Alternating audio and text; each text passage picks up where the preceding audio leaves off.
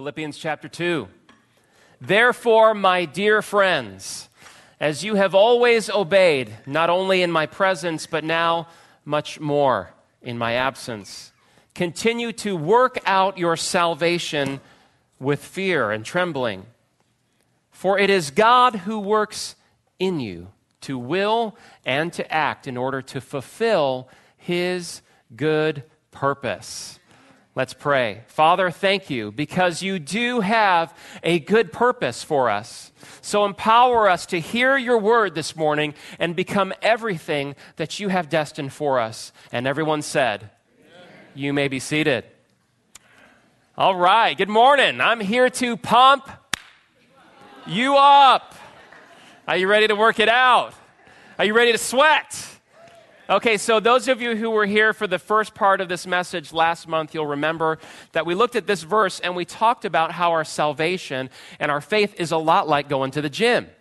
And we looked at some of the people that we meet when we begin to work out our salvation. You'll never forget Selfie Girl, right? She looks fit. She looks stylish. She looks put together, but she isn't actually breaking a sweat. And then we met Pro Bro. He knows everything about working out, and he tells everyone else what they're doing wrong, but he isn't actually working out himself. And then we talked about the real deal, the guy who was actually coming with an intent to grow and to develop. Well, this morning we're really going to focus in on that part of our growth and development. So do you want to grow? All right, I like your interaction. Are you ready for some definition in your spiritual development? I'm talking six-pack, bulging biceps, thunder thighs walk with Jesus.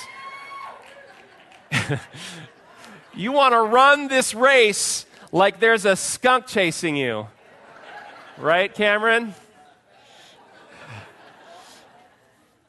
Let me put it this way. If you're working out regularly and you're going to the gym and you're eating right, how many of you want to keep that a secret?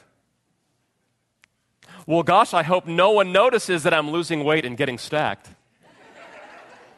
No. In fact, when you go home right after the gym, before you hit the shower, you stopped at the mirror, didn't you? You were checking yourself out. Some of you, even before you got home, in between reps at the gym, you're looking in the mirror, flexing those muscles, right? Ladies, you're sucking it in, looking at your calves. Guys, contorting into all sorts of positions to check out your hard-earned muscles. Am I right? The church said, we like to see growth when we work out. And I mean, you know, the added energy and the health is great, but come on, we want to notice the work, and we want others to notice it too. Now, I'm going to tell on Kirsten here for a second. It's okay, you don't have to pray for my safety yet. I ran this by her beforehand. Kirsten told me after her first workout, after she gave birth to our daughter Mila, she came home from the gym and she was feeling really good. The workout was much better than she had anticipated. So she comes home and she goes into the closet and she starts trying on pants. I think you probably gather how that worked out. Because, you know, she worked out once. So obviously that didn't go real well. But look, don't give her a hard time. I know there's a lot of people in this room that have done the exact same thing. And that's kind of who we are, isn't it? We want instant results. We want it fast. We want it now. And that's where lovely little products like this come in. Yes, you too can have six-pack abs in 6 seconds if you buy this little product, the Ab Enhancer. Who knows, maybe someone here is wearing it this morning. And faith is the same way. We want insta strength, insta power without the work. We want victory without a fight. We want promotion without pain.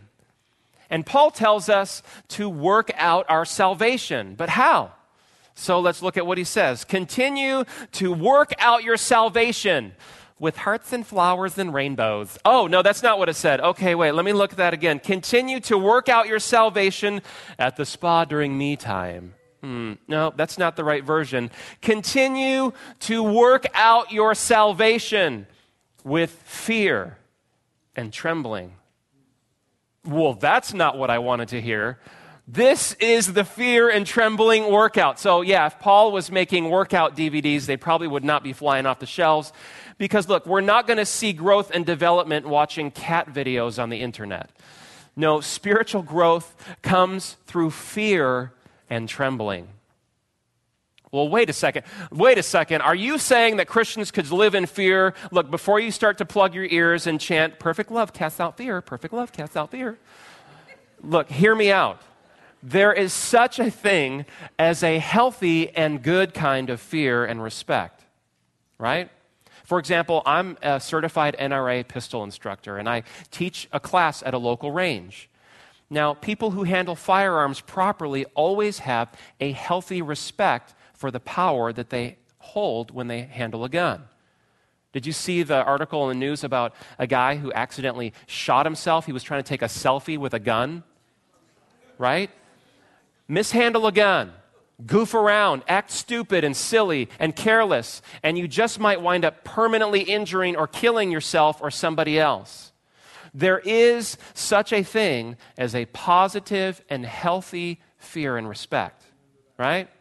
Fear of the Lord keeps us from spiritual stupidity, also known as sinning. And King David wrote, "The fear of the Lord is clean."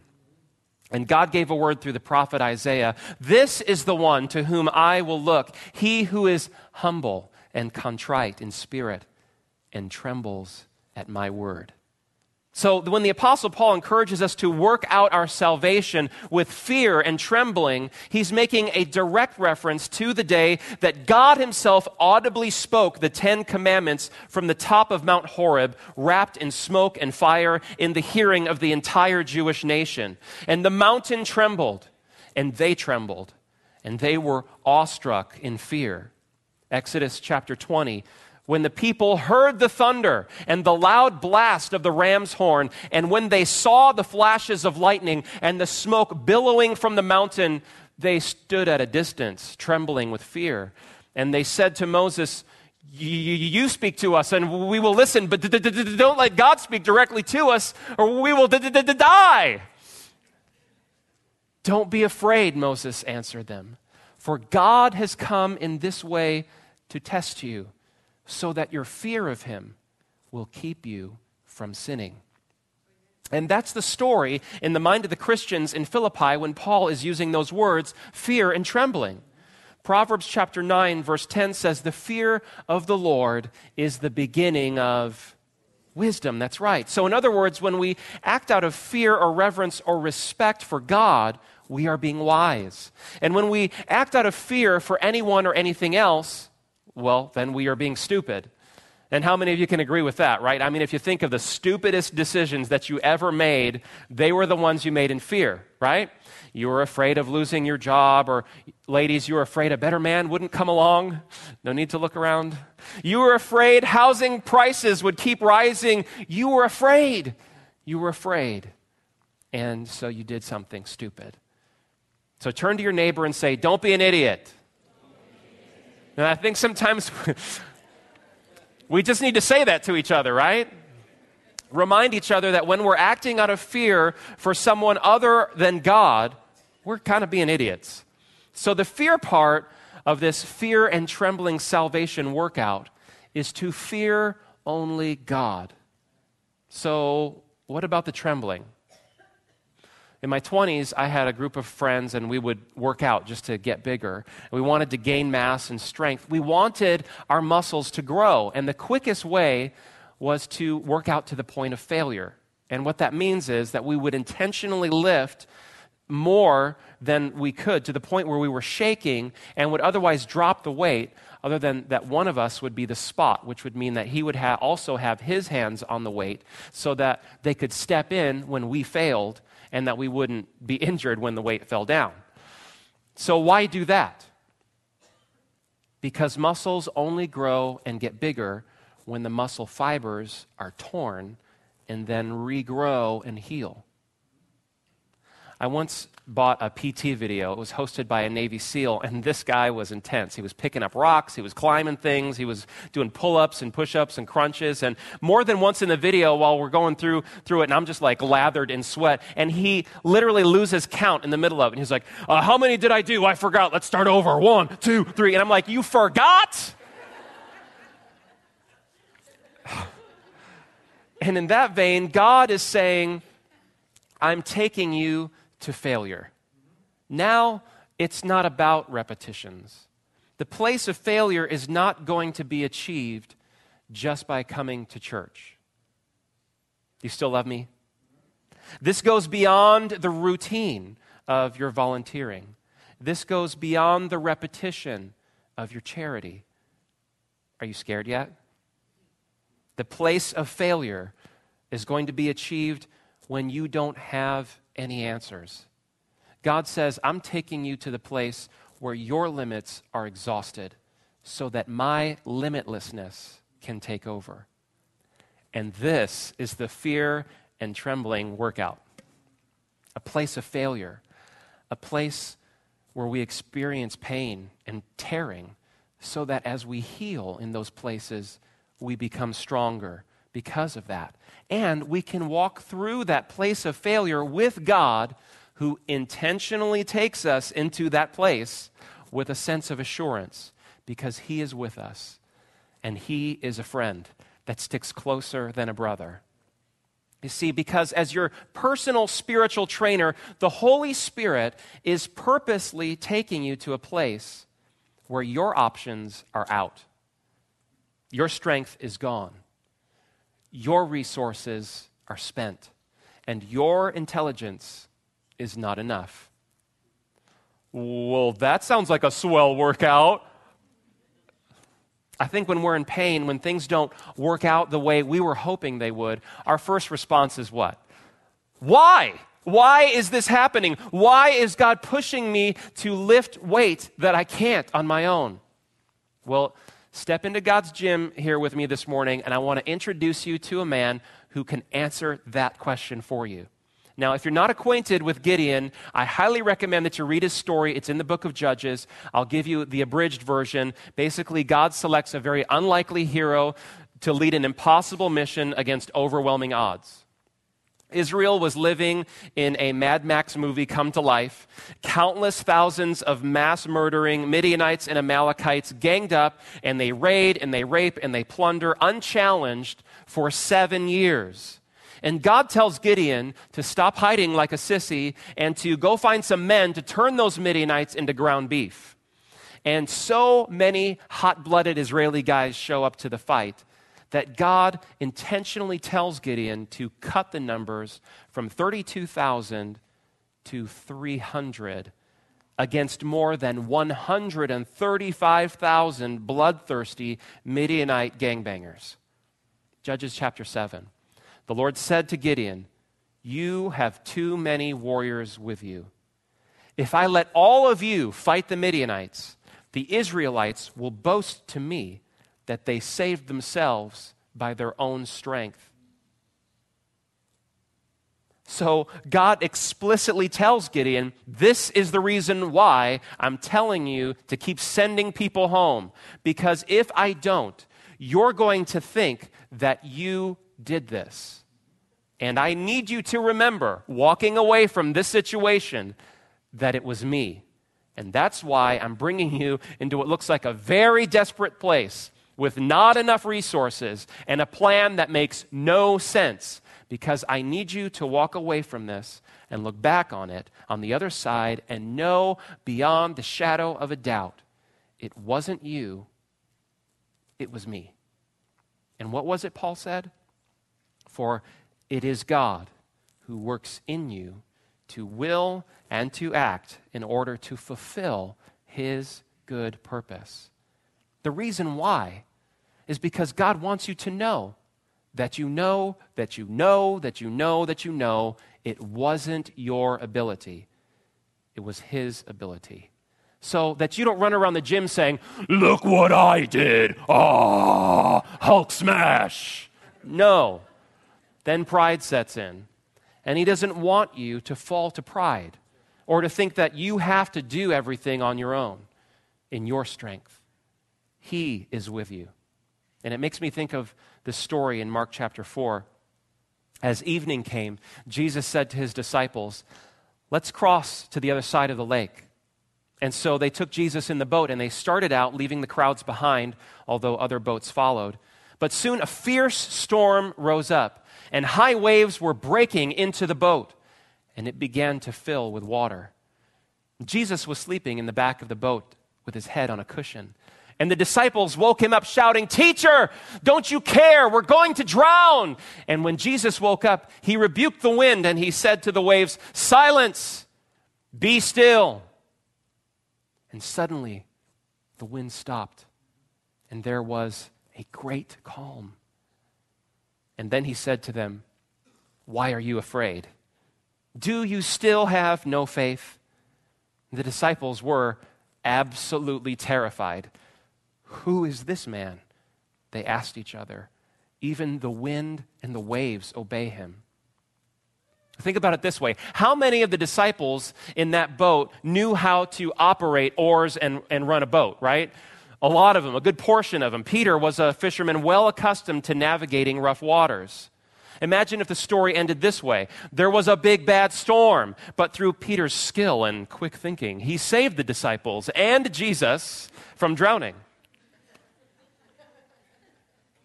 Okay, so what would happen next? The next time the disciples are in a storm, they would say, "I sure wish Peter was here."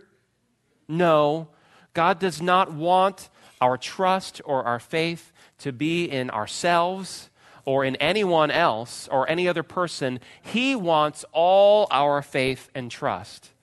Like the words to that song, "My faith is built on nothing less than Jesus' blood and righteousness." Which brings me to the second point here. Once Jesus calms the storm, what happens?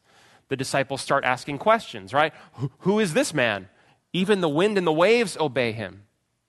When you come to the end of yourself, your knowledge, the end of your resources, the limits of your abilities, and then you trust God, you see him in a new way, a way that you hadn't before. So let me say it like this. You won't get a revelation of God as your provider until you are in great need. You won't get a revelation of God as your healer until you're sick and the doctors don't have any answers. You want to know God as your source of peace?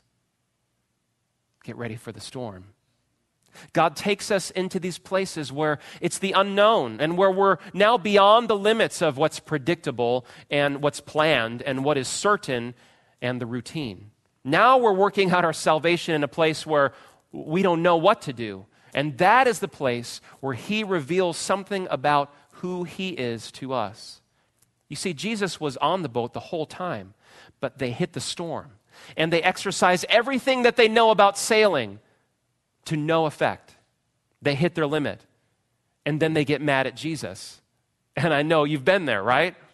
Why are you letting this happen? Don't you care, God? This lawsuit is going to destroy me. Don't you understand?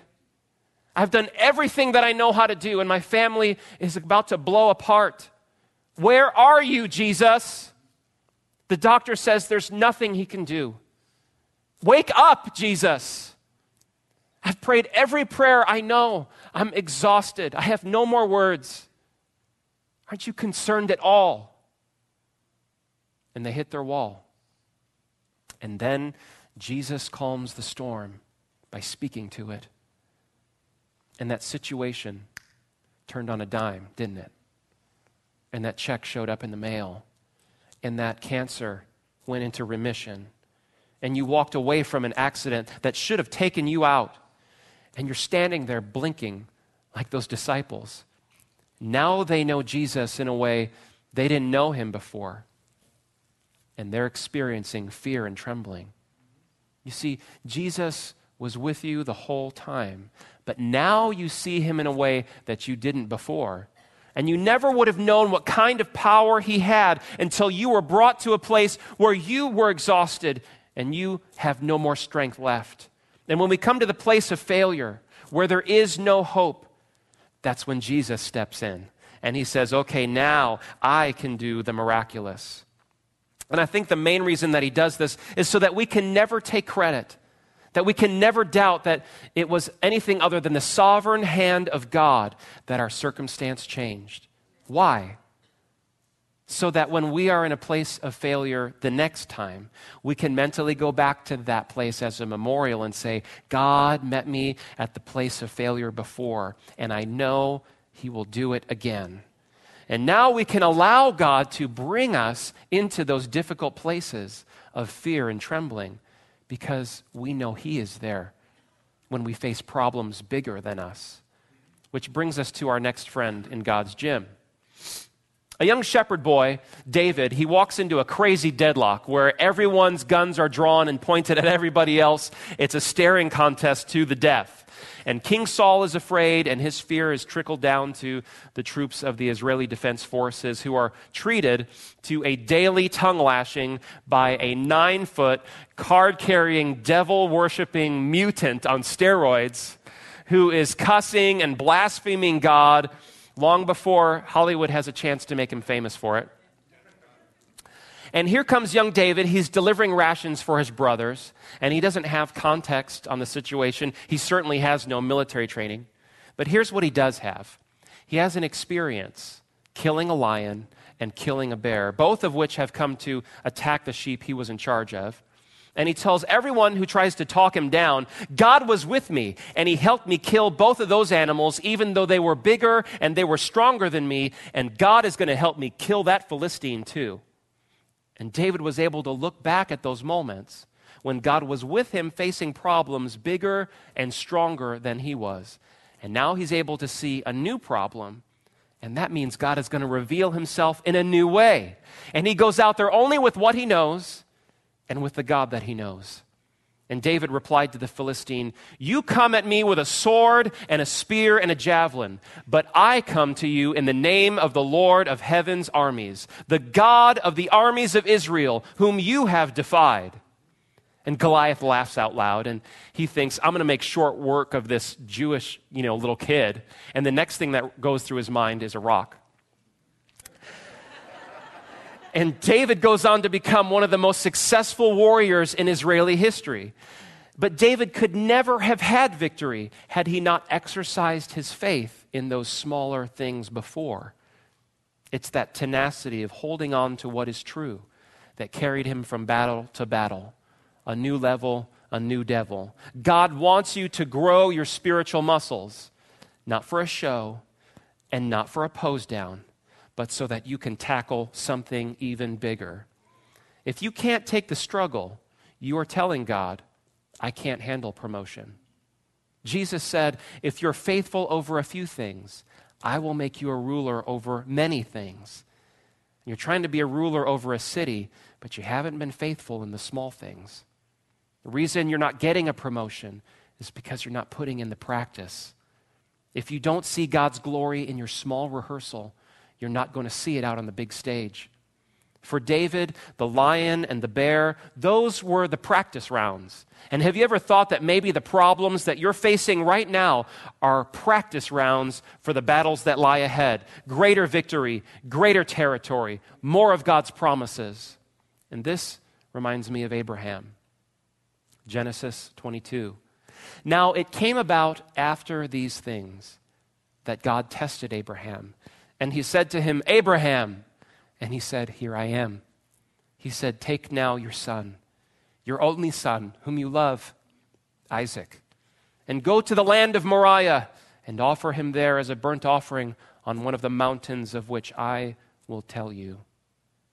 And Abraham is an example of this because by the time he gets to the place where God says to him, tomorrow morning get up early and sacrifice your son to me, he's already been through a lifetime of problems and testing with God, leaving his country, rescuing his nephew and family from 3 armies, interceding for Sodom and Gomorrah. But this is a situation where God is asking him to do something that makes no sense. It goes against his heart. It goes against his conviction. It seemingly goes against the promises of God. He doesn't know how it's going to work out. He has no answers. And his son asks, where's the ram for the sacrifice? And Abraham's reply, God will supply. But he doesn't know how it's going to work out. But you see, Abraham has been to the place of failure many times now. And he's put in a lifetime of working out his faith. And what he does know is that God will resolve this. And this is the place of God bringing him to failure. And this is the place where he reveals himself as provider.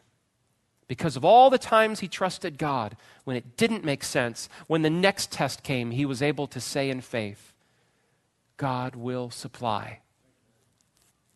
You see, two things happen in the place of failure. One, I come face to face with my limitations. And two, I see God reveal himself in a new way that sparks a new awe and reverence for who he is in my life.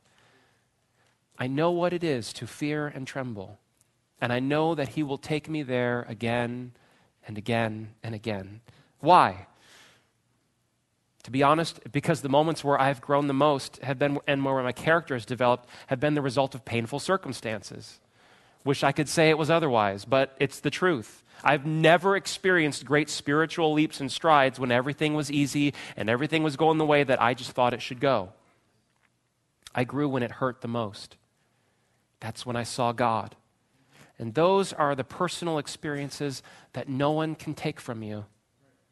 No one can convince you to believe that it was you or that it wasn't God. The Apostle James says, "Dear brothers and sisters, when troubles of any kind come your way, consider it an opportunity for great joy. For you know that when your faith is tested, your endurance has a chance to grow. So let it grow. For when your endurance is fully developed, you will be perfect and complete, needing nothing." Look, you don't get muscles watching someone else experience failure. You don't get strong watching someone else work out, watching someone else's faith grow. You know, we watch someone go through things and we get encouraged by others, but it doesn't make you grow. No, growth only happens when it's personal. Faith is a full contact sport. If you're doing it right, you're going to get hurt. So to help us out, come on, let's welcome the real deal. All right. Derek is a fitness trainer at Northside, and he is unmarried. There's no need to come to the altar yet. No need. We'll get there. The last time we saw Real Deal, he was pushing away the distractions of Selfie Girl and Pro Bro. He was getting serious about working out his faith. But now the trainer has come, and he's called him aside for a time of growth and development and strengthening that will only come with fear and trembling. The trainer is calling us away from our comfortable routines. But wait, you say, I am working out my faith. You see, I've got some sweat right here, and I've got my workout mapped out and scheduled. I am good with the routine. I am conditioned. See?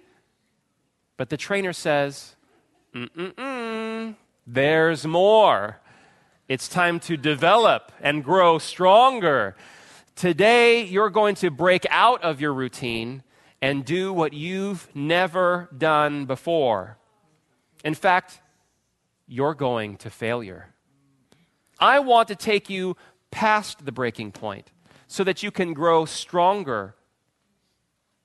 Trust me. I'll be with you.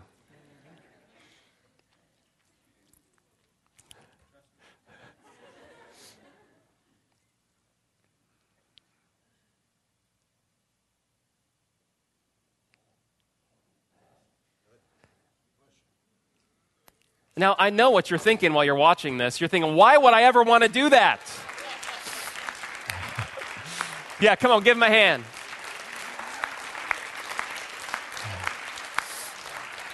You saw him straining and shaking and sweating and trembling, and you wonder, why would I ever want to do that when I can just kind of do my 2 miles on the treadmill? I'm good with that. I don't have to go to the place of extreme discomfort. Here's what God said to Jeremiah: if racing against men makes you tired, how are you going to race the horses?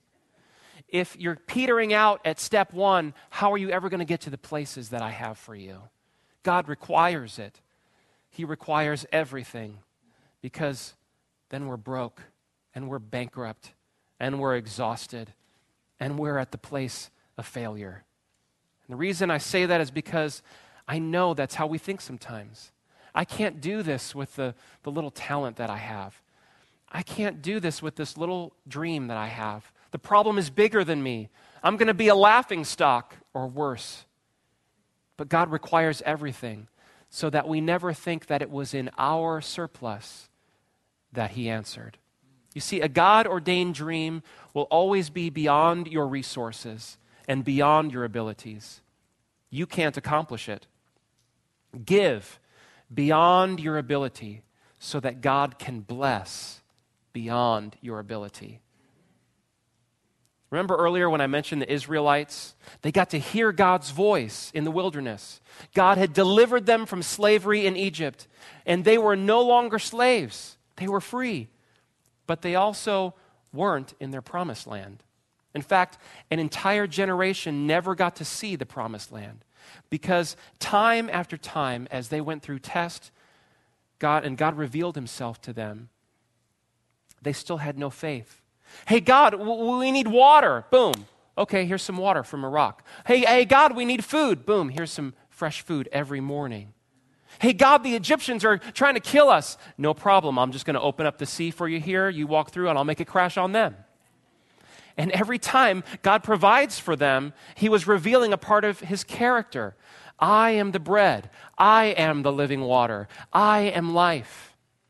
And think about yourself. Hasn't He shown you that He is your provider, that He is your healer and your lawyer and your doctor, that He is your family?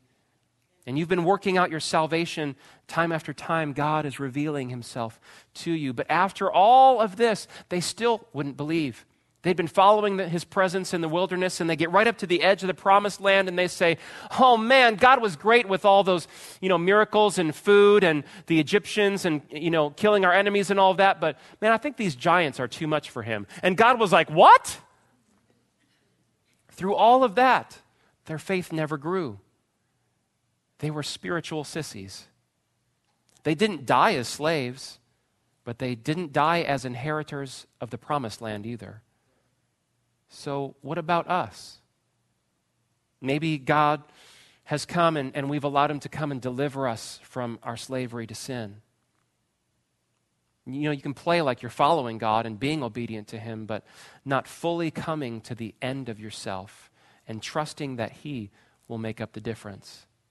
Even after every miracle that God has done for you and all the miracles that you've experienced in your life, you can still be stingy with yourself, with giving everything to Him, with putting your whole heart into trusting Him. And hear me here. You can die in that spiritual desert. You'll die unsatisfied. You'll die without experiencing the promised land that He has for you. What God has promised to you and to your family and to your children, you'll die without seeing that here because you doubted and you were afraid and you were uncomfortable. The thing I love about this verse that we talk about at the beginning is that Paul says to work out your faith with fear and trembling. It's okay to shake. I bet David was shaking. I bet Abraham was shaking. And I know the disciples in that boat were shaking. It's okay to be afraid. It's not okay to wimp out on God. Do it anyway. Do it when you look messed up. Do it when all you can do is put one foot in front of the other. Because when you do what He asks you to do, you'll see the hand of God move on your behalf, and you will know Him as Jehovah Jireh, and your Jehovah Nissi, and your Jehovah Shalom. You will know it was only Him that brought you into your promised land, and it will happen in a way that you cannot take the credit. Come on, let's stand on our feet. I want everyone to stand and close your eyes. Come on, let's just thank God for His faithfulness.